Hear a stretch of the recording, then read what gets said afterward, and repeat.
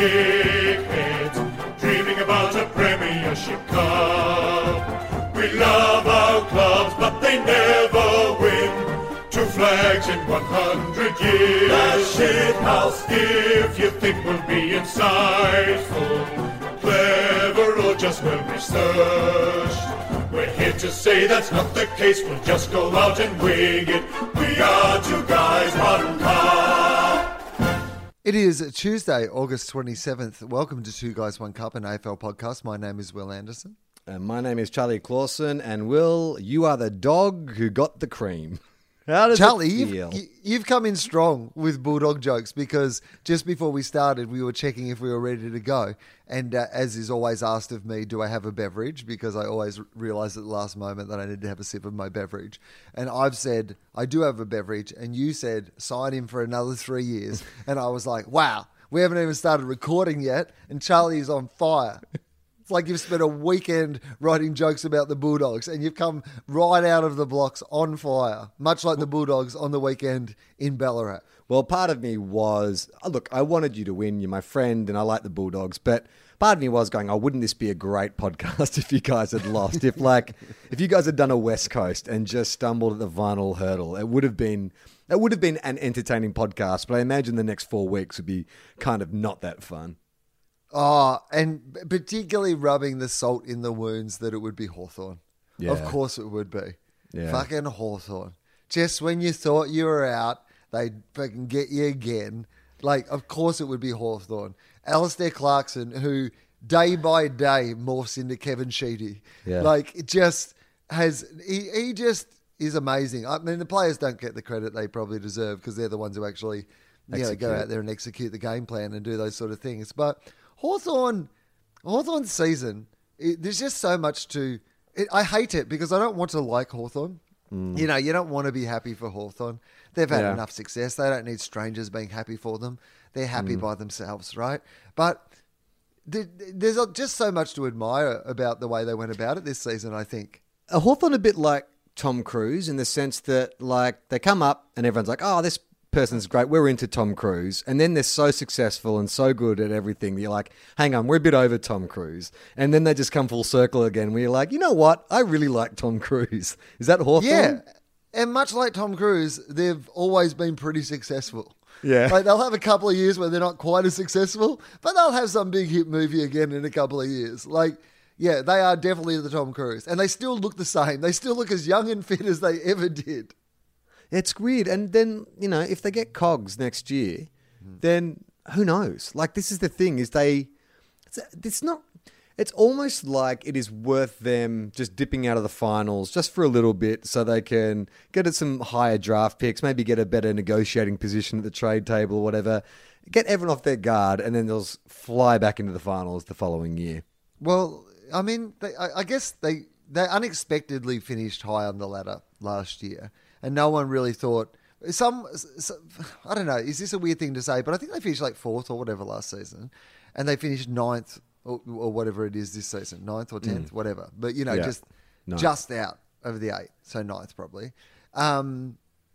It feels like they had a better season this season than they had last season. Well, yeah, because they had less good players this season as well. Yeah. They had more adversity. But it's also... So the thing about Hawthorn is... It's like they're like horror villains from the 80s, like Jason Voorhees or Freddy or whatever. They don't ever really die. They just sort of go away for a little bit, and then they come back and slaughter a whole bunch of new teenagers. Oh, Clarko he'd be a great serial killer in a serial killer movie. If he just gets bored with like winning premierships in football teams and he decides like in the next stage of his career to become a serial killer, that would be not off-brand for Clarko. And you'd back him in to be the best serial killer there's ever been. Mindhunter Series 3. They interview Alistair Clarkson. Alistair Clarkson. He just busts out his guitar. It just gets to the point where like his football genius drives him insane and he has to go into one of those mentoring roles. He can no longer coach because of how bananas, like, you know, his football genius. And so the new coach has to go down and they find him Hannibal Lecter style, like, you know, in the cell all alone. You know, he has to be strapped up and they just wheel him out to address the players. Well, they say like Chris Fagan is probably the most likely to get Coach of the Year just from the jump that the Lions have taken. But if you look at the individual wins that Hawthorn have had this year and the way in which he is coached, like the GWS game, the West Coast game, if you took it on individual performances rather than a cumulative total of wins, you'd have to say that Clarko probably should win Coach of the Year again, right? Right. He's such a good coach. Like, I mean, and just his influence throughout the league with all the other coaches and the intrigue level that puts into games now. And yeah, it's look, it did not crush me that it crushed Hawthorn fans. Put it that way. You know, like there would be other teams that you might feel a bit more sorry for if they'd gone over there and had that win and then you knocked them out of the finals. But with Hawthorn, you're like, you'll be right, mate. Yeah, wait like, 2 years. You shake hands and you go, you'll be right. Yeah. You'll be okay, mate. I mean, I think the worst aspect of that win is that it enabled Collingwood to get back into the top four. Like, that was the biggest gift. I mean, I don't know what the Hawthorn-Collingwood rivalry is like, if there is much of a rivalry, but that was a huge gift to them. Is there any... could it be a strategy by West Coast? Have we left this unexplored? Because Collingwood are at their most dangerous, as we have surmised on this podcast many times, when their backs are against the wall. They get Stevenson back for the finals. De Goey will be back. They're up and going again. Get them into the top four. You drop out. Their backs aren't against the walls anymore, and that's when they're at their most vulnerable. Yeah, potentially. Potentially, but I don't know. I mean, I just feel like this is the moment that West Coast completely shot themselves in the foot. Like, I think, do you get the feeling that maybe they rested players or they took it a bit easy? They felt like they were going to just win this game at home. They took it a bit easy. I think so, yes. Yeah. And I think go on. I just also think having that one hand in the Premiership Cup, because they got last year's, just makes you a little bit complacent. Just a little bit complacent. It's hard to know, isn't it? Like, final rounds are like first rounds in that weird things happen. That's what kind of made me most nervous going into Sunday's game, was just that thought that weird things happen. You know, it's the final round and we've had a pretty good run going into the finals. Adelaide really don't have much to gain out of the game. What if it's one of those ones that just unexpectedly goes in the other direction? But I was glad that wasn't the case. I was glad that, like, this feels like to me, for a Bulldogs fan, that regardless of what happens in the finals, this feels like a win to me. We had the youngest team in the league on the weekend, and for us to kind of, have this momentum. Like, when we were 4-7 at the bye, and we were thinking about giving up this podcast forever. Were we?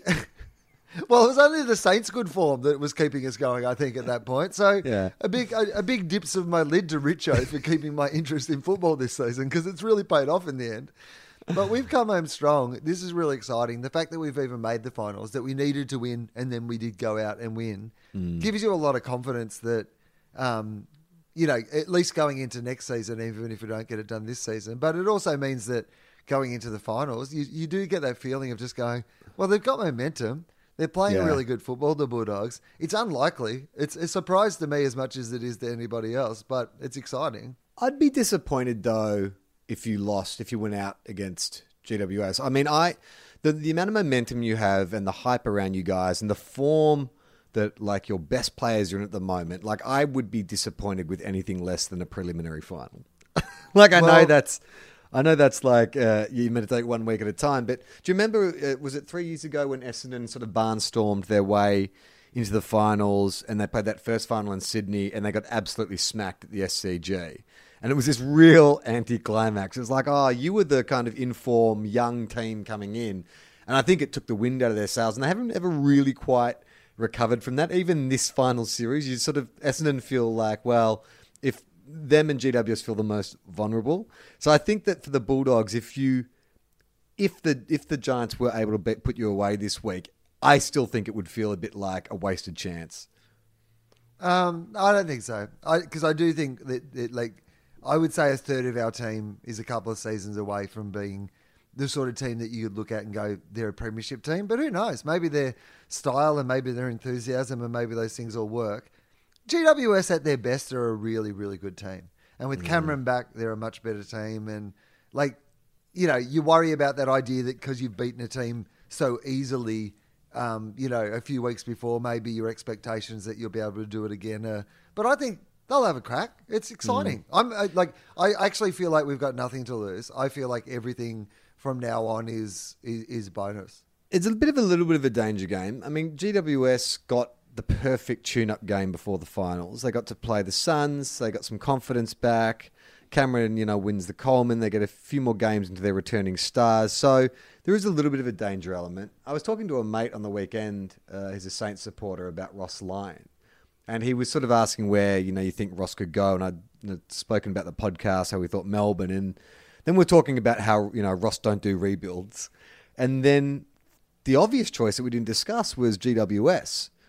I mean, it makes sense, right? Like if they have a disappointing exit from the finals, they've still got all those awesome players, which is what Ross does. Is he goes into clubs that have awesome lists and then applies that hard edge. Could you see Ross going to GWS?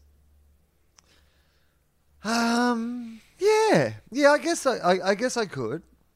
I think Leon Cameron's done a pretty good job, and I think it'd be disappointing if he doesn't get to see it through. But you know, there comes a time that if you don't have success, that they might look in a different direction. I don't know. Yeah, I guess if they lost badly to the Bulldogs, you know, they might start asking the question around, well, you know, where's the future for this team? But I don't know. It feels to me that GWS have had to overcome a lot this season, and you know, they've still managed to, like, they won a game more than the Bulldogs. They finished above us on the ladder. At their best, you know, they probably have the right to think that they can beat us, you know, in the final. Yeah. I mean, I just feel like the longer the GWS go without actually getting anything, the greater the pressure is. So I reckon the more jumpy the administrations are going to be. I feel like they've moved on too many coaches already. I feel like the Suns have moved on too many coaches already, considering how long it takes for a team to gel. I mean, the Suns are a completely different story. I felt like, I mean, I've talked about Kane Cornes being a twerp on this podcast before, but what a twerp. What a twerp. He's a twerp. There he was, like, slamming the Suns players for, like, celebrating Mad Monday. And he's like, you've lost 18 games in a row. What are you celebrating? It's like, mate, like, give them a break. They've lost 18 games in a row. Do you not understand what we're celebrating? That it's over. Over. That we don't have to play again next weekend. Like, Hawthorn, they're having a nice, like, end of the year. Pat each other on the back. Don't have to work for a few more weeks. My job is a nightmare. Yeah. Every day I go to work, it's a nightmare. We're terrible at football. And now finally it's over. Let me have a beer, motherfucker. But what, I mean... What you motherfucking twerp. What was he going for? Like, what would he have liked to have seen from the Suns on Mad Monday? Like, them back at training, they've got the balls out?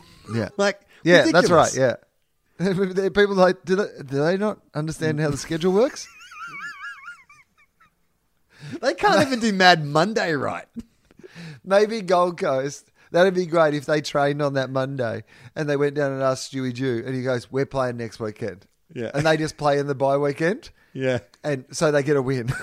They play, just them. I'd love if Tony Cochrane just installs that Mad Monday. Once the year is done and dusted, that's when they train hard. And then when it gets into the season proper, that's when they do Mad Monday. Season proper, every Monday is Mad Monday. We hit the strip. We go nuts. Put on some costumes. Look, someone's dressed like Khaleesi. That's not the worst idea. Get a bit of fun back into football. Every Monday's Mad Monday at the Gold Coast Suns. Yeah, I mean, you get some players up there. They've got player retention problems. Imagine if you could say to a player, look, we're not going to win many games, but every Mad Monday is Mad Monday when the season's on. Look, you've got to train really hard once the season's over. Yeah, but every Monday is a Mad Monday. You know what you get up here? Costumes. Mad Monday. It's the Costanza approach. You should do the opposite of everything you have done prior to now. How about this as an idea for the bye week in between the regular season and the finals? At the moment, we have the EJ Whitten Legends match. I say for charity, because a bit of interest's gone out of that game and it's not raising the money it once was and blah, blah, blah. How about in an exhibition match at the MCG, the team that finishes 18th on the ladder has to play a team made up of like EJ Whittenstall All-Stars to see who wins the game. Yeah, so you get to that's a see great the idea. current day Gold Coast Suns playing against like a team of recently retired or even like retired for ages legends. So any team that finishes last has to play Yeah. the best of the retired greats. Yeah. Love it. I love it. Because I reckon that Gold Coast are a chance to lose that game. They would.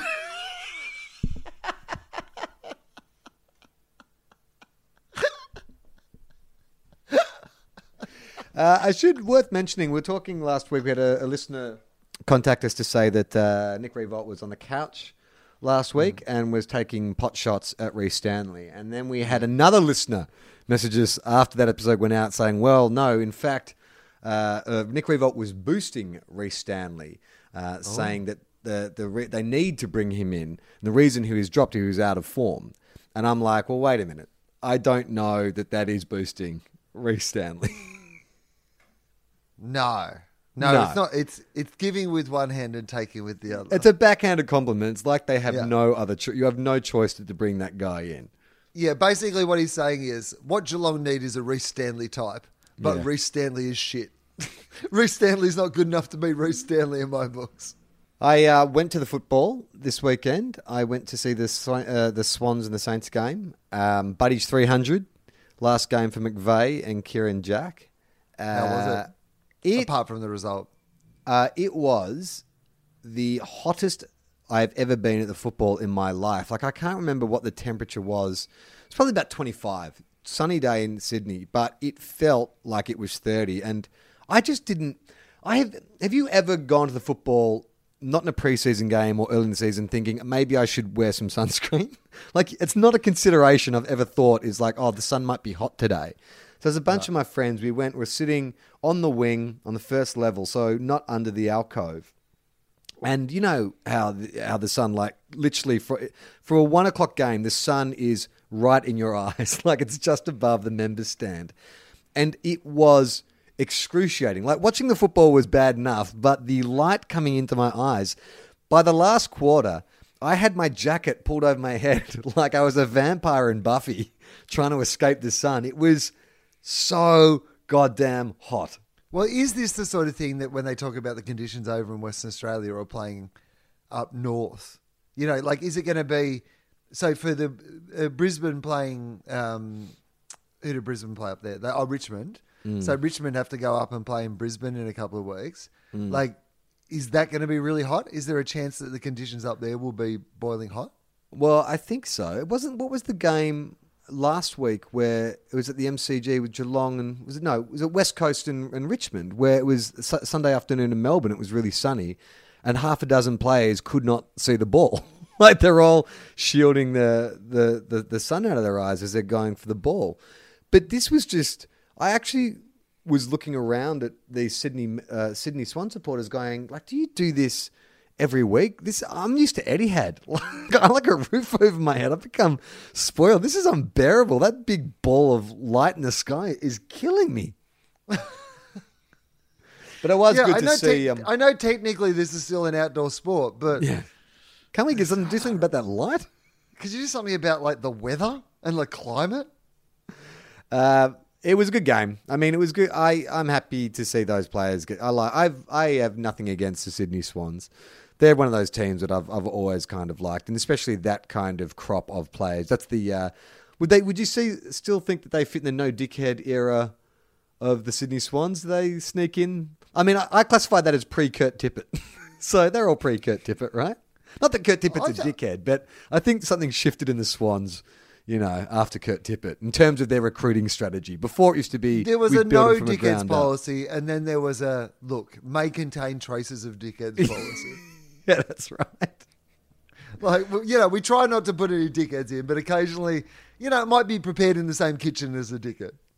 Well, it was one of those games where we actually were all over them for 2 quarters.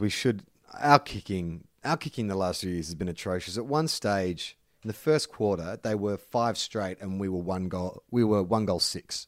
And I'm like, this is going to hurt when you're away, like when you can't silence the crowd. And then we actually managed to get level pegging at halftime, had the first 4 scoring shots of the third quarter, and kicked 1-3. And I'm like, wow.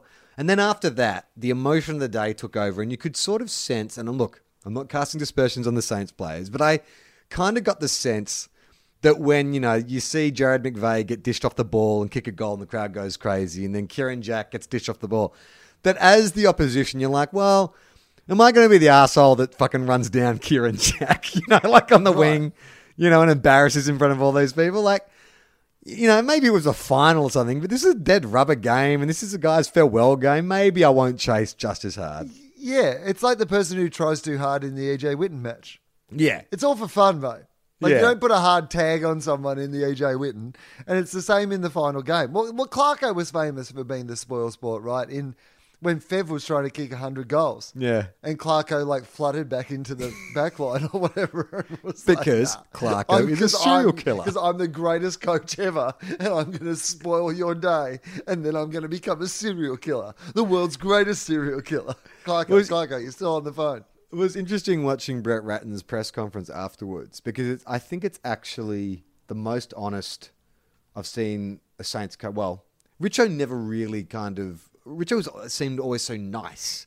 He didn't ever really come out and pot anyone. But Brett Ratton basically just came out and said, well, look, the skills in this team are deplorable. Like he said, it's not about kicking under pressure. Like you understand if someone has bad skills under pressure, but we can't kick under no pressure. And so what we're going to have to do is He said, did you see that video of that guy that I gave a game? I told him if he kicked a goal, he got his senior game. And he missed from 8 metres out. And we posted it to shame him on the internet because no one at this club can fucking kick. I couldn't drop him. I couldn't leave him out because everybody else missed their kicks a fucking goal as well. It's atrocious. But he was saying, if you can't kick, then we're going to have to either bring players in who can kick or you're going to have to learn how to kick. And it's like, isn't that like a fundamental in the drafting process when you're doing your player analysis is must be able to kick is a game that requires kicking? Well, they say the problem is that, you learn bad habits as a kid. This is why the recruits to the game often end up being quite good kicks because they don't have the habits they picked up from some dad at Auskick when they were 4 years old and who thought he knew everything about how to kick a football or whatever.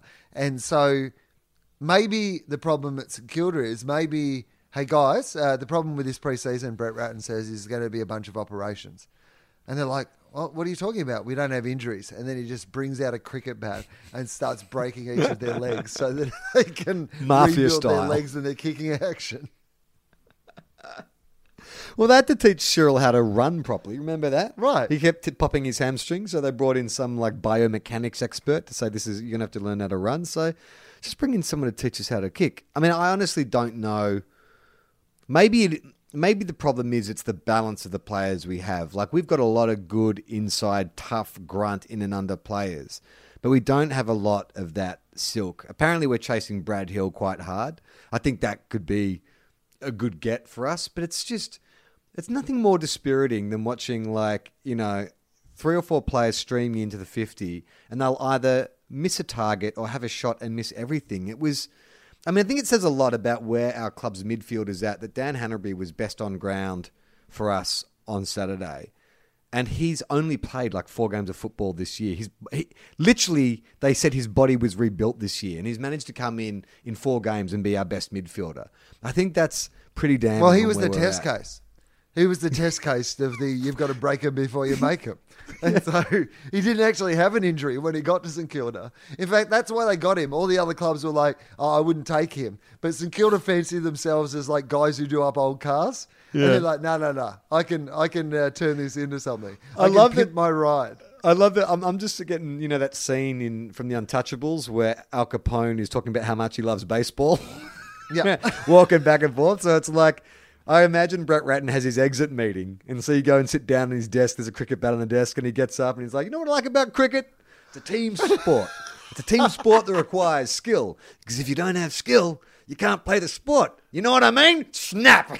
Just whacks it down across the leg. Now get out of here. You're in surgery. Radical preseason from the St Kilda Football Club. 42 players are listed with broken legs. He just pushes like he breaks their leg with the cricket bat, and then he pushes.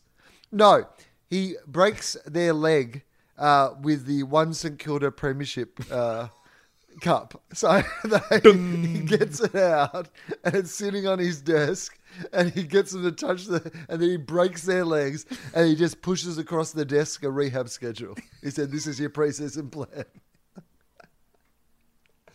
Did you see any of the Collingwood Essendon game? Oh, just before we go to that, I was going to say at the Bulldogs game that the kicking, we were terrible, kicks, particularly early in the season, and particularly terrible kicks at goal. And heaps of the success that we're having now is just based on the fact that we're kicking better at goal. It's such a huge game changer when you can actually kick accurately. So the big worry of the Bulldogs... What did they change? Broke their legs. I can't see what they changed. I assume it's like they're getting the ball in better positions, or it's, or I don't know, maybe they're just kicking better at goal, but they're just playing better. Nick Del Santo had a theory. He was on the Fox Footy podcast, and he was talking about, he thinks that the difference is it's a generational thing. That when we were younger, like people of our vintage, in summer it was cricket, in winter it was football, so... we didn't have as many video games and iPhones and all that kind of stuff. So as a kid, you would always walk around with like either a cricket bat in your hand or a footy in your hand. And so you're constantly practicing kicking for goal or kicking the ball or kicking to your mates or whatever. Whereas now you've got a bunch of kids who sort of like, well, when they're at training or when they are playing, they'll kick a footy, but they've got a lot of other stuff to choose from. Millennials. Wow. Avocado on toast and not enough footy in their hands. Too busy eating their smashed Avo, to bloody kick a footy around. Too busy playing Fortnite on their Wii.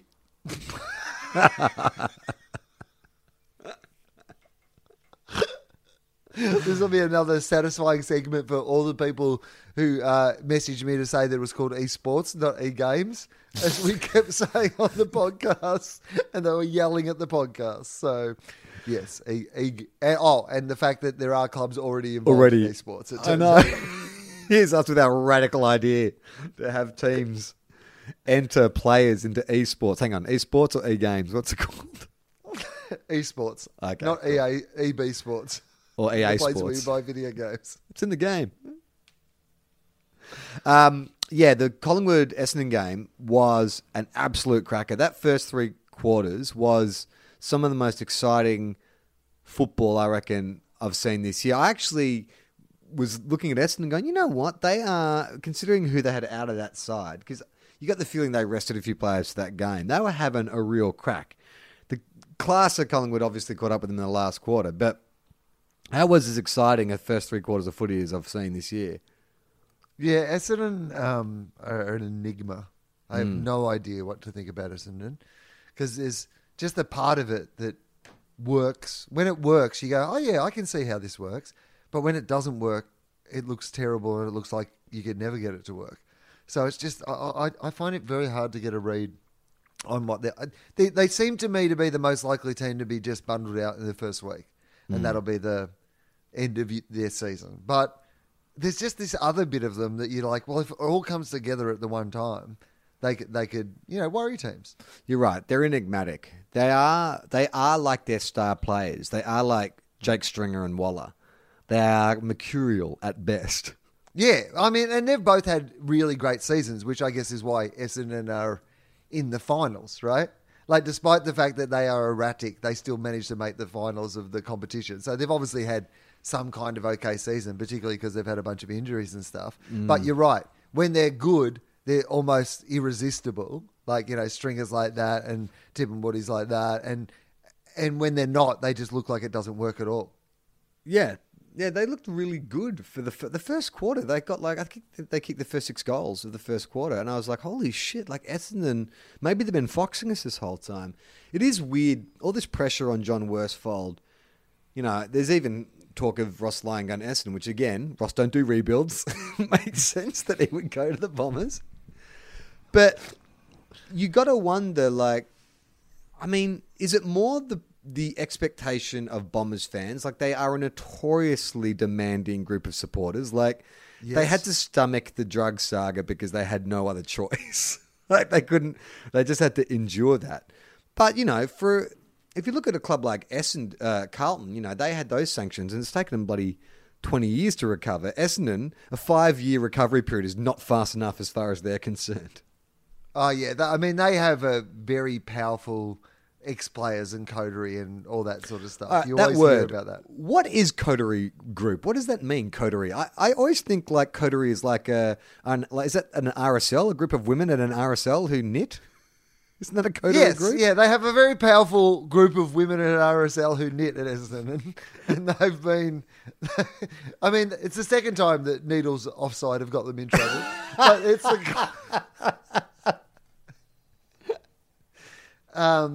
yeah, I don't know exactly what a coterie is. A supporters group, some sort of supporters group, like the Essendonians or something. All right, here we go. Michael's thrown up a definition. Coterie, a small group of people with a shared interest or taste, especially one that is exclusive of other people. Right, okay. So you'd imagine at every club there is a small group of very powerful backers, you know, captains of industry, men and women who are well-funded and well-connected. Do you think that where does this fit into your sort of structure of your, like, you know, because your club will have various levels. So you have your board, right, which is your official, like, highest level at the club, right, who aren't, you know, employed day to day by the club. So take out the people who are employed day to day by the club. We're talking about these sort of supporter groups. And so the board is your top power. Yep. Then you have your kind of like top levels of supporters. You sort of, at the Dogs, you know, you have the top dogs and those sort of things. And then there's like probably, you know, members who all get a say at some stage. So where does coteries fit into that? Are they like your top dogs, or are they separate, like, to the internal structure imposed by the club? Do you think they're like the deep state of each club? They are the shadowy figures, like the Koch brothers behind the scenes, just like pulling the strings, making things happen. They're the real power. Well, I've never been at a Top Dogs function where somebody suggested we overthrow the board, you know? No one's ever sidled up to me at a Top Dogs function. I don't go to Top Dogs functions. Maybe I'm involved in some sort of coterie group that I don't know. So you are a top dog? Yeah. Right. Is that just you buy your way into that? Yeah, you just buy your way in. Absolutely. Okay. Yeah, no, I don't think that. I think that would be separate to the coterie group because they don't want any and they don't want new money, Will. They don't want any riffraff just joining the coterie group. You want people who are Bulldogs through and through, like stalwarts of the club, long time supporters, you know, people who are Footscray, all that kind of stuff. Because you want to have political influence. You want to be able to influence councils, all that kind of stuff. Hot jam donut vans. Moccasin factory, some kind of, you know, all the primary industries of the western suburbs. Yeah, okay. So you think it's like a secret, shadowy organisation? Like, is Franco like Cozzo... that Netflix documentary, The Family. Like it's a secret organisation that's infiltrated like the club that sort of secretly controls things behind the scenes. Is Franco Cozzo involved with the Bulldogs? What, because he said Footscray in his ad on TV? I don't know. Well, he's just such a western suburbs identity. I don't think so. I don't know who Franco Cozzo barracked for. It'd be Essendon or the Dogs, you'd think, right? Is Franco Cozzo still alive? Yeah, he is. Yeah, he's absolutely still alive. Yeah. We should point out, is John English. We had a lot of people contact us after we talked about Tim English and, of course, his dad being John English, who informed us that John English, the star of the Pirates of the Penzance and All Together Now, had passed away. As it turns out, Tim English's father is also called John English, and he's very much alive. So we were right. Yeah, but John English, the singer, still dead. I do need to confirm that because you did start this thing by saying John English is alive, so I didn't want you to shock anybody who had not heard that in context. Here we go. Here's an article from. I'm going to say this is probably from 2016 if I had to have a guess, but just because of the nature of it. But I cannot. Here we go. Oh, yep. There we go. September 26, 2016. Franco Cozzo goes foots crazy for Western Bulldogs. Ah, fantastic. Furniture King Franco Cozzo is Grand going sale. It's going foots crazy. The Melbourne identity, known for his chain of furniture stores and memorable pronunciation of Footscray, is well and truly on the Bulldogs bandwagon ahead of Saturday's grand final. Mr. Cozzo posted a video on his Facebook page yesterday from one of his furniture showrooms, delighted that the Western Bulldogs had made it to the final hurdle. Western Bulldogs, you are the champion. You going to win for sure, he exclaimed, before finishing with a jubilant, come on, Footscray. The video has been seen by, blah, blah, blah. Mr. Cozzo is the latest celebrity to get behind the Bulldogs, with Thor star Chris Hemsworth also declaring his support. From Thor to Franco Cozzo. There you go. With a Will Anderson in between. Yeah. Where you've somehow fit on that Venn diagram, like in between Chris Hemsworth and Franco Cozzo is a Will Anderson. Yeah, so I guess that's what the secret coterie group it'd be. Yes. It'd be like, that's what it is. It's like it's prominent supporters. Yeah. So it's Chris Hemsworth, Shane Delia, Julia Gillard. myself, Julia Gillard. Oh, she brings a bit of shadowy political power to the board. That's good, actually. And the dude from Hunters and Collectors, he's a Bulldog supporter too. Mark Seymour. Mark Seymour. That's good. Yeah. Great. I mean, He'd be literally good the at plotting. composer of the unofficial grand final anthem, right? Holy Grail. Yeah. Danny McGinley. Danny McGinley. The Bulldogs banner man, Danny McGinley. Well, I mean, power brokers. Maybe he's the court jester in your seat of power. I mean, everybody needs a gopher. Do you know what I mean? Everyone needs someone to get in early and whack the urns on. He speaks Every truth to power. shadowy government needs a gopher. I actually heard that they approached Chris Hemsworth about having a more official, not official, but like, would you like more involvement in the club? And he was too busy. Didn't feel like he could properly support and promote the club in the way he would like to. He made $110 million last year. Yeah, he could buy the club if he wanted. Yeah. he could He buy could the move. club. I mean, we talk about moving the Gold Coast to Byron Bay, but what if he's so rich? He's like, the Bulldogs are my team. I love watching them play. I'm going to move them to Byron so I can watch them play every Saturday. They can play in my Byron Bay backyard. Bulldogs. I've had a full-sized AFL oval built in my backyard. I want the Byron Bay Bulldogs has a great ring to it.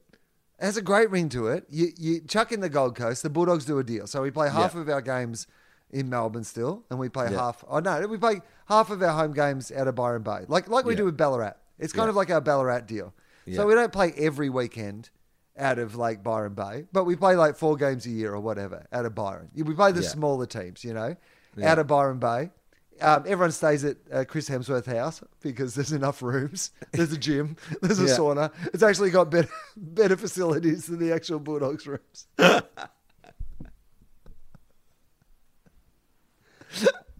I could see that. If Chris Hemsworth wanted to be on the board, do you think they would give him a seat? Yeah, absolutely they would give him a seat. I think, when you were saying they want him further involved in the club, if a guy's made $110 million in a year, of course you do. He could be our Russell Crowe, Right. He could be... The Bulldogs need like a wealthy benefactor. Yeah. Yeah. If he wanted to be the Bulldogs... if your wealthy benefactor was a dude who's as good fun as Chris Hemsworth is and is, is lovely and charming and, what a great role model and... he's funny and he's super handsome and Although the Bulldogs I did have never Didn't he Charlie. do some? We're getting Franco Cozzo to do us videos. Ernie Sigley was our most prominent supporter for years. Russell Gilbert's not feeling as well as he used to. There is a massive promotional hole that we have ready for Thor and his $110 million a year. Didn't they? I saw it was a few weeks ago now, but wasn't there a game on the Gold Coast that Chris went to with his kids and he took photos of the Gold Coast players and stuff? Yeah, that's all right. Is there any not concerned that they're going to poach him? He's a Bulldog through and through, mate. Born and bred.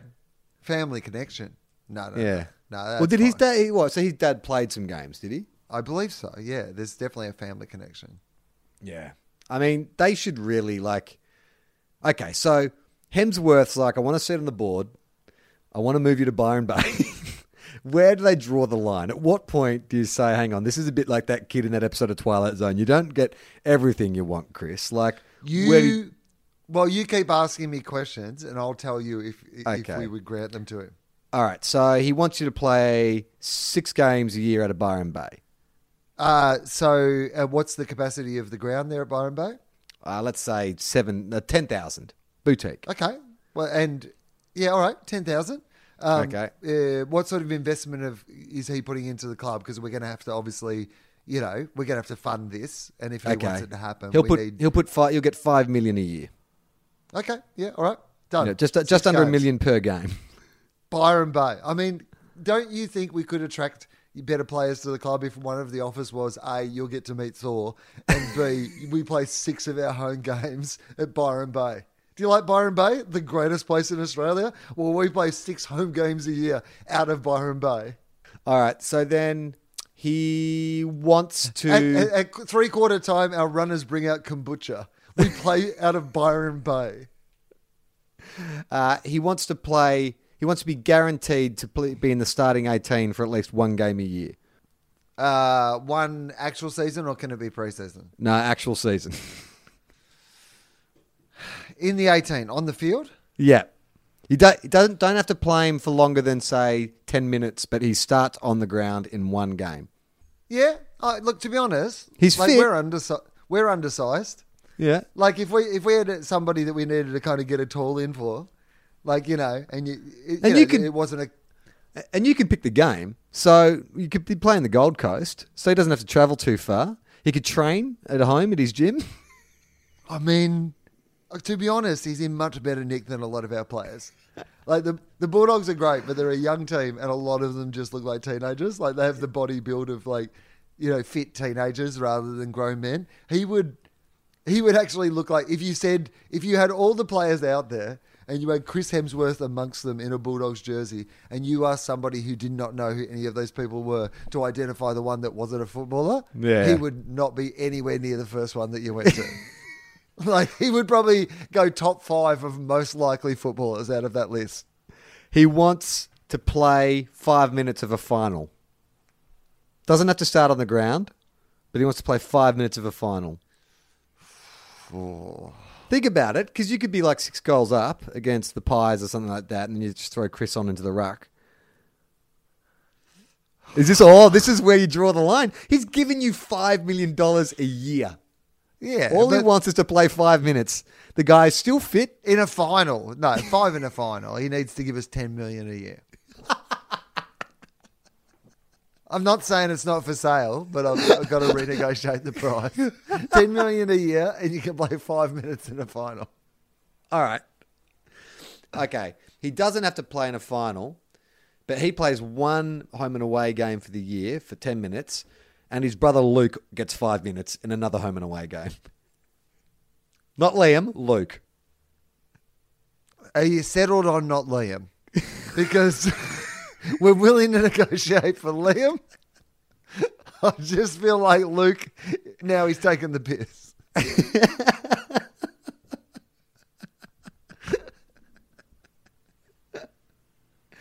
The Byron Bay Bulldogs. Should we look ahead to the finals and make our... maybe we should just do a quick assessment of the teams that got bundled out. That's a good idea. Just look at should we have a look at the All-Australian squad quickly as well? Oh, yeah, cool. Do you have time? Yeah, I've got time today if you've got time. Yep. Well, you bring up All-Australian squad. I'll bring up the ladder.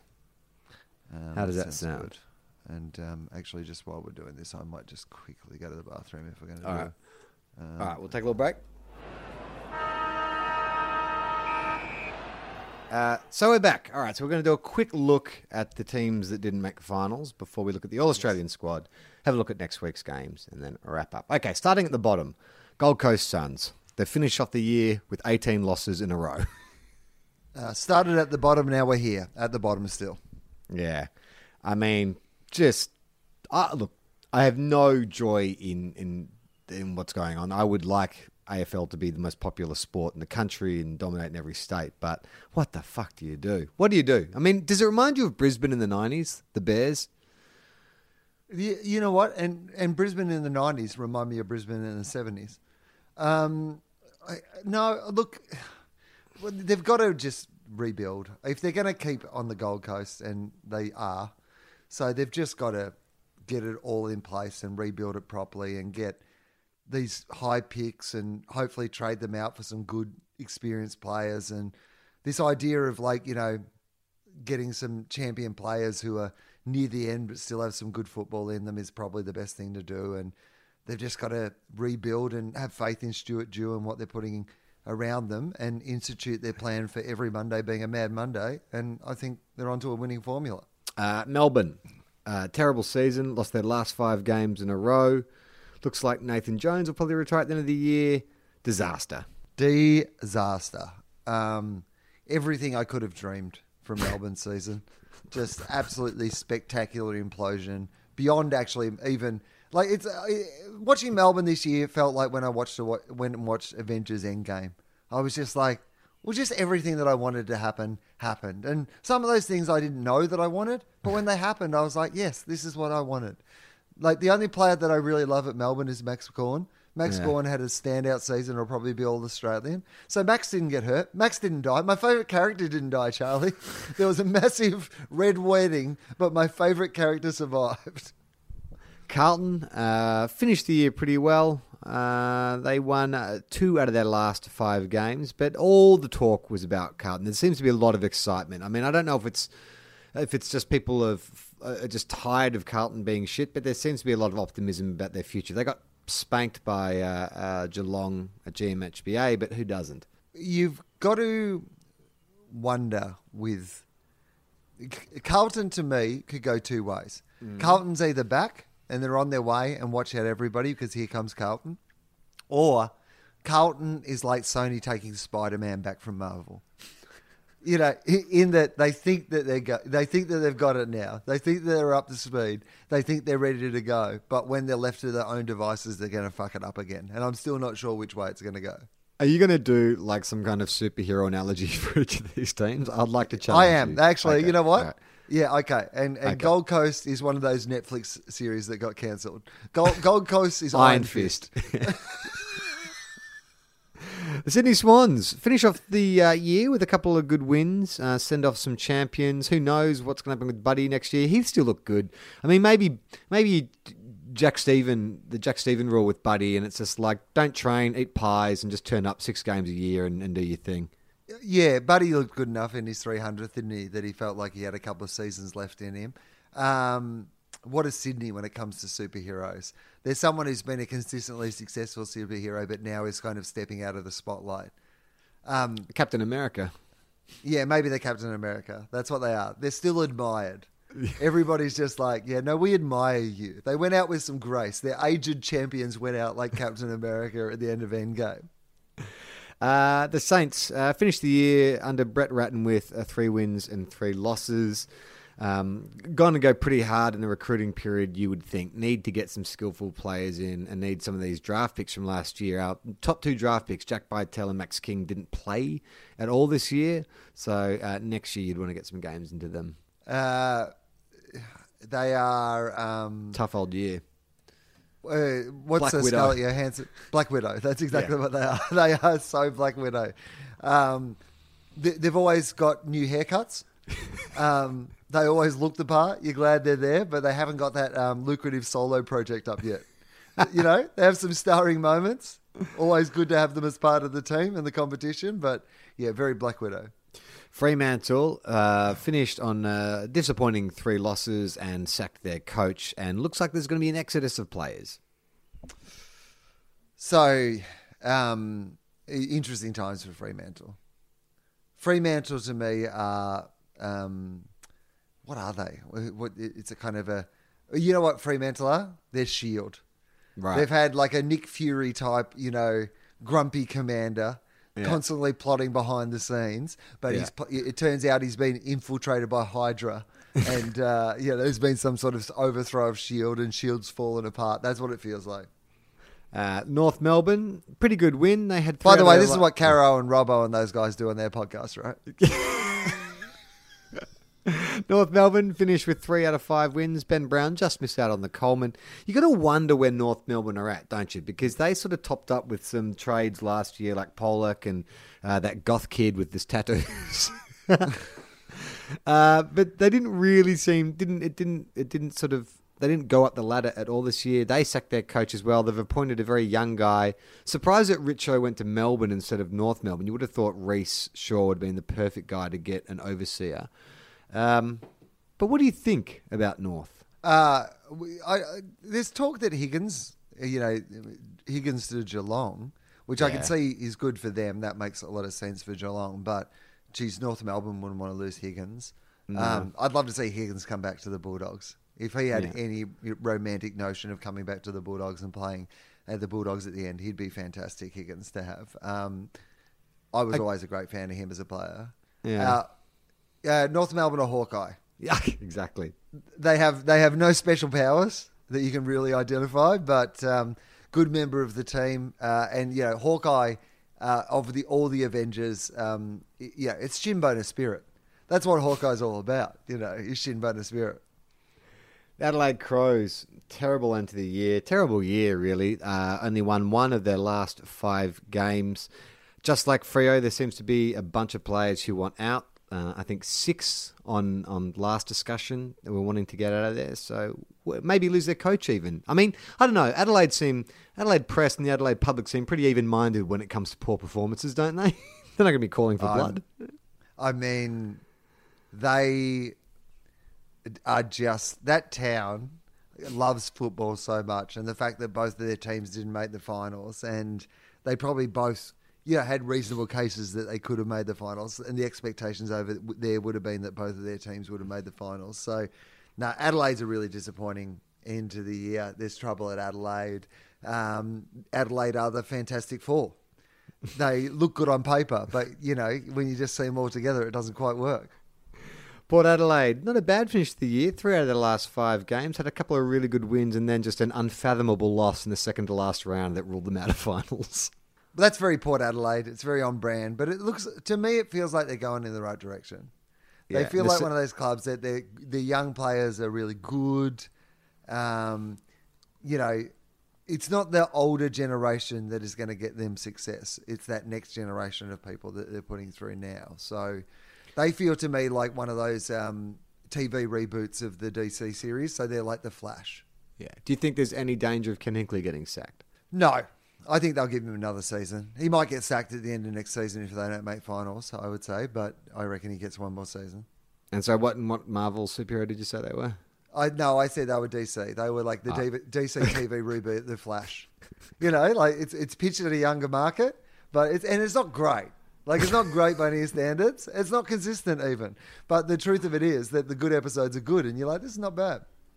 And then finally, Hawthorn, who we talked about before, very strong finish to the year, winning their last 3 games in a row. Yes. Well, who are Hawthorn when it comes to their... Yeah, I guess they started this whole shit. They'll be there. Yeah, except they're not going anywhere. Iron Man's gone. They're not going anywhere. Thor. No, they're Batman. They'll just reboot it. Even when one Batman's over, another Batman will step up in Batman's place. There's never not going to be a Batman, and there's never not going to be a Hawthorn. All right, do you want to go through the All-Australian team? Yeah, I'll run you through it right now. Okay. All-Australian. So I'll go through in alphabetical order because that's how it is on afl.com.au. Yeah. Okay, great. Have you actually looked at the squad? No, I don't know. Not at all? No. Okay, great. What we're going to do, if you've got the time, is that I'll go through the clubs and I'll tell you how many players they've got in the All-Australian squad, and you try to see if you can guess who the players are. Mate, you could tell me who the players' names are and I'd have trouble guessing what club they played for. These are the best play. Let's see how you go. Okay. And I'll give some clues along the way. Okay. I'll give you clues. Okay. So Adelaide had one player make the All-Australian squad. He has been a previous All-Australian in 2014 and 2016. Is he a Crouch brother? Defender. Sorry? Crouch defender. brother? Rory Laird. And he is hated by the Western Bulldogs. What was that guy? The guy gave his brother Nympho. That's him. That is him. You're talking about the right guy.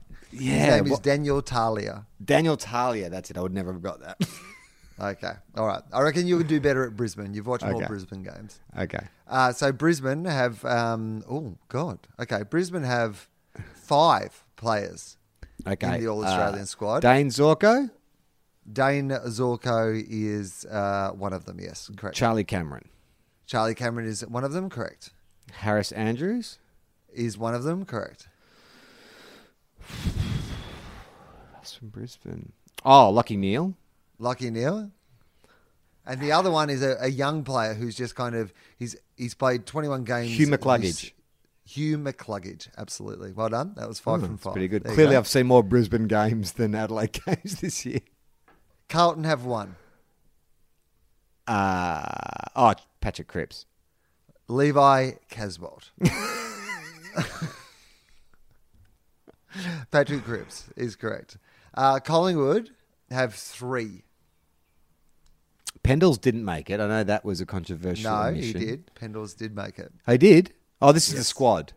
Yeah, the squad. Okay. The Pendles? team hasn't come out yet, has it? I don't think so. I don't know. No. No, they announced No, I it. don't think so. I think the team's out tomorrow. Okay, so Pendles is in. Would Steele Sidebottom be in? No, Brody no Grundy, Steele though. side bottom. Brody Grundy, yes. Brody Grundy and Mason Cox. Adam Treloar Adam is the Treloar. final. Fremantle have 2. Should be Nat- pretty easy. Nat Fife. Yep. And not Aaron Sandilands, surely. No. No. Not Bradley Hill? No, Stephen Hill. he was a surprise omission from the squad. Oh, okay. So Nat Fife and David Mundy. No, think of goals after the siren. Isn't that his name? Isn't David Mundy kicks the goals after the siren, doesn't he? Think, think rhymes with Schmeichel Walters. Michael Walters. David Mundy is the goal after the siren guy. That's the terrible clue. No, this season, Michael Walters, very famously won a couple of games after Yeah, the but siren. prior to that, David Mundy against Richmond a couple of times. Yeah, but is the the All Australians not picked on prior to that. It's Okay. Well, it is, I guess. All right. But Geelong. Geelong. Geelong have 6 All Australian squad members. Okay, so Paddy would be in there. Correct. Reece Stanley. Paddy Dangerfield. Stewart, would he be in there? Yes. Tom Hawkins wouldn't be, would he? He is. He is. I can never tell because the scuttlebutt with Tom Hawkins is he's always having the worst season or the best season ever. I can never work out where it is. Okay, so Tom Hawkins is in. That's 3. Is there another one of the dynamic trio? The Ablett? Is Ablett Yes. in? Ablett's in. is. Yes. Is Joel Selwood in? No Selwood. You're Ooh. missing a pretty obvious one. Out of Geelong. Might not be playing for Geelong next year. Oh, Tim Kelly. Thank you. Yes. Greater Western Sydney, 2. Would be Jeremy Cameron. Yes. And is it a player who's currently under trade talk? No, but it's a player who, this is a joke that I don't enjoy making, but it's a player who probably can't talk. He's mute. Barry Mute. His larynx has been crushed. His esophagus or whatever it was. His esophagus. Hayne? No. Yeah, Hayne. Nick Haynes. Nick Haynes. Yeah. Okay. Hawthorn have 1 member of the All Australian squad. Lee Matthews. I'm surprised to see this. I didn't realise he'd had quite this good a season. I didn't realise he'd sort of had the best season Torpedo. of the Hawks. No. Isaac Smith. No. Jack Gunston. No. Is it Ben Stratton? No. Is it someone that I should know? Yes. Is he part of is he a premiership player? Yeah, that's a good clue. James Sicily. That's a good clue. I thought that was Michael. too obvious. Yeah, everyone hates him is the clue. Melbourne have 1. Max Gawn. North Melbourne have 2. Ben Brown Yes. and Sean Higgins. No, the other one is Ben probably still. Cunnington. Yeah, he's not aware at this stage that he's been nominated for the All-Australian team. Port Adelaide have 1. Who would you nominate from Port? Robbie Gray? You're in the right zone, but you've gone the wrong one. Ollie Wines? Oh, no. I think a bit more like your Robbie Gray. Brad Ebert? Former captain of the team. Troy Broadman? I don't know. Just tell me. Troy Broadman. Yes. Troy. It's their famous Port Adelaide player, Troy Broadman. No, definitely not. Definitely not Travis Boak, their That's what former I meant. captain. Troy Broadman. Troy Broadman. The Tigers have 4. Dustin in this. Martin. Dustin Martin, who might Dylan- win the Brownlow. Dylan Grimes. Dylan Grimes, correct. Who else would they have? Who's had a good year? Is it Shane Edwards? Shane Edwards, who was All-Australian last year? No, Shane No. Edwards hasn't. One of them has had an All-Australian year despite the fact that for much of it they weren't allowed to drink refreshments or eat food.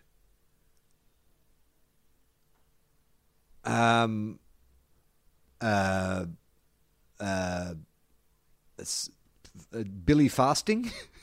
Sorry, Basha Hooli. That was a bad clue. I was talking about I just am Ramadan. always fascinated by what he does at Ramadan. Yeah, right. And That's Tom Lynch.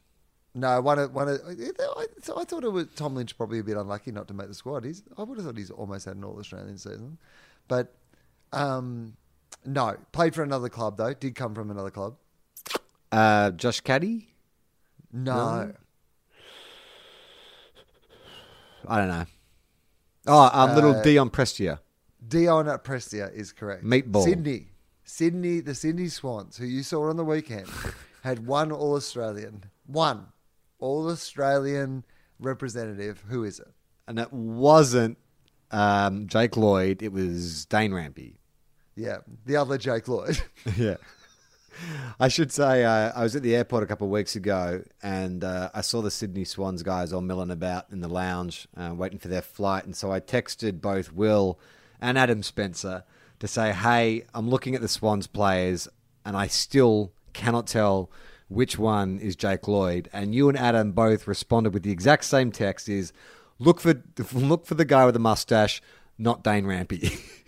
The West Coast Eagles, they have 1, 2, 3, 4, 5, 6, 7 entries in the All-Australian 40 West Coast. Okay, McGovern.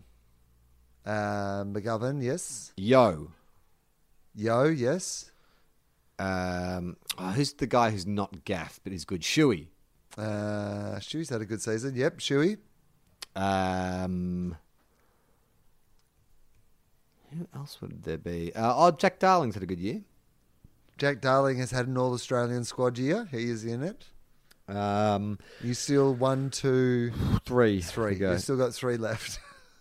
Shit, that's so many. Is there a Shannon Hearn? Is that the Shannon Hearn? Yeah. Yes. Is he the captain? Yes. Shannon Hearn? Are they defenders or midfielders? Give me some positions. There's a defender and a midfielder. Is Andrew Gaff in there? Yes. Okay, and then there's just a And defender I've got to tick A off. defender who did not play in the grand final last year. I don't know. Brett Heddy. Brad Shepherd. Would The never Western have guessed Bulldogs have 3. Bontempelli, Dunkley, Yep. McLean. McRae is his name, but apart from that. No, well, we do have a McLean, but right. I think you were thinking of McRae. Yeah, I was. There you go. That's your That's squad. it. All right, well, let's take a quick look at the finals. Now, next week, because it's bye week, we'll do a two guys, one bag episode. So there's a lot of messages on our Facebook page we haven't got to yet. So if you're desperate to send us a question, this is the time to do it, because we'll do a deep dive into the bag next week. But first game, Will, this Thursday. No, what am I talking about? It's not this Thursday. In 2 weeks, Will. West Coast take on the Bombers. West Coast have to win this game, right? Thursday the 5th of September. Nick Nat will probably play. West Coast will probably be too good, but Yeah. you never know. It's finals. I You texted just my never West know. Coast But mate. I still think West Coast are one of the big teams that could win it, so I would say West Coast win. I texted my mate who's a West Coast supporter and said, like, surely you won't lose to the Bombers, surely. And he said he thought that when you played the Bulldogs in 2016. So there you go, Eagles fans. Before you get too cocky, remember 2016. On Friday the 6th of September, the Cats take on the Pies at the MCG. Big game, isn't it? Big game. It's just a big game. It's like And it's hard to determine backs to the wall in this. No, I think that like Geelong's backs are kind of to the wall. If it had been at GMHBA, maybe Geelong should be fine with it being played at the MCG, and it should have been Collingwood who were lobbying for it to be. Collingwood members going, no, we prefer not to go because we need our backs against the wall way down in Geelong. So If this was at GMHBA Stadium, I would have zero hesitation in tipping the Pies. Zero. Yeah. In fact, if it had turned out that half the team had gastro, the other half the team had been done for some betting scandal, and they were playing their seconds at GMHBA, I would definitely tip the Pies. I try to keep my two worlds separate from each other. I have a daily radio show where the conversations need to be a little bit more sensible than this. And then, we have this. But I talk about football on both of those shows, and occasionally I just get it wrong and take an idea that clearly belongs on this podcast onto the airwaves. And the minute I do, I can just see in the look of other people's eyes that I've stepped out of the lane of things they're comfortable with around football. And yesterday I was speculating on the idea that the best solution to the Geelong thing would be to play the first half at Geelong, and then they put all the players on a bus. So you've got a full crowd at Geelong. They watch the first half, and then they watch the second half on the screen. And you have a full crowd at the MCG, and the players have to drive down on buses and then play the second half at the MCG. And I was like, and just when people are staring at you, like, what are you talking about? Why That do would you never think this is a happen. thing? That is logistically impossible. What are they going to do for that hour and 20 minutes it takes to get down there? And how would you sell tickets to that? Right. Wrong audience. Yeah, sorry, guys. I was imagining, the cameras following it like OJ in the Bronco. Do you know what I mean? Like, you a get long roaming highway. Brian on a bus. Like, it's good stuff. I love that. I will pick the Pies in that game. They're loading up with a bunch of superstars. Darcy Moore, the big question mark, but I think the Pies for me. Well, I'm not going to jump off the Cats for the premiership. Picked it early. So I'm going to say if the Bulldogs can't win the whole lot, I'm still on the Cats, and so I say Geelong. Super Saturday on the 7th of September. There's a lot of S's for you. The Giants host the Bulldogs at a GIA Stadium. So, I mean, I hope the Bulldogs win. I think that the Bulldogs will probably go in favourite to the game. It'll be like I think it'll be pretty close, but I think that there'll probably be more support for the Bulldogs from pundits, I reckon, saying that the Bulldogs should win. I think the Bulldogs should win. Like, I think in the form we're in and coming up against a GWS that has injuries and stuff, but, they could have at their best, they are a team that definitely can beat us. So if they play at their best, then it's going to be tough. Are you doing anything that day? No, I'm not doing anything. Do you want to go? I'm going. Oh yeah, you got tickets. You got to call Chris Hemsworth and Yeah, see if you I'm can getting get a my freebie. coterie group together. Do you want to come and join? It's at the moment it's just me and you. But if you're in, I've got a coterie, All right, I'm in. and then we try to recruit one more person every time we go to the football. Bulldogs for me in that game. And then the final match of the first round of the finals is the Lions hosting Richmond up at the Gabba. What a great game this will be. 2 weeks break they've had. They sized each other up Brisbane got to test out the MCG. They lost, but they didn't lose any fans in that process. And now they get to host the Tigers at home. I mean, imagine if they slaughtered them. It would be just throw the finals into a spin. I think they can. I think they can win. I definitely think, based on what happened and them being at home, I think that they can win. I don't mind the idea of them winning, because the Bulldogs, if they won, would play whoever loses out of this game. And Tigers don't like the Bulldogs. Sorry? The Tigers don't like playing the Bulldogs. Well, that's what I think. And if you're going to beat the Tigers, because I think the Tigers are probably the best team in it at the moment, you're probably better off beating them before it gets to the big day, you know. And yeah, the Bulldogs play pretty well against the Tigers. But, I mean, whoever loses this game, if the Bulldogs win, they're going to come up against a very, very good football team. It's a tough side of the draw. I'm going to pick Brisbane in that game. I am going to say that Richmond probably win that. But And if anyone has I'd been like keeping, to see Brisbane. I really would like it. if anyone's been keeping track of our tips this year, can you let us know who won? I'll just be interested to know. Yeah. What do we do on the weeks where one or the other of us was not here? Does it matter? It's you always pick the away team. The away teams. Okay, cool. Yeah. Well, in this season, that'll probably be the only rounds we do well. All right. Like I said, next week we'll just do a mailbag round. So if you want to send us a message, just go to the TOFOP group on the Two Guys One Gut page on Facebook. You can also go to tofop.com to check out some other podcasts that Will and I do together and separate from each other, truth be told. And I think that's it, really, isn't it? Yep. Play on, not 15. Ball. We are two guys, one car.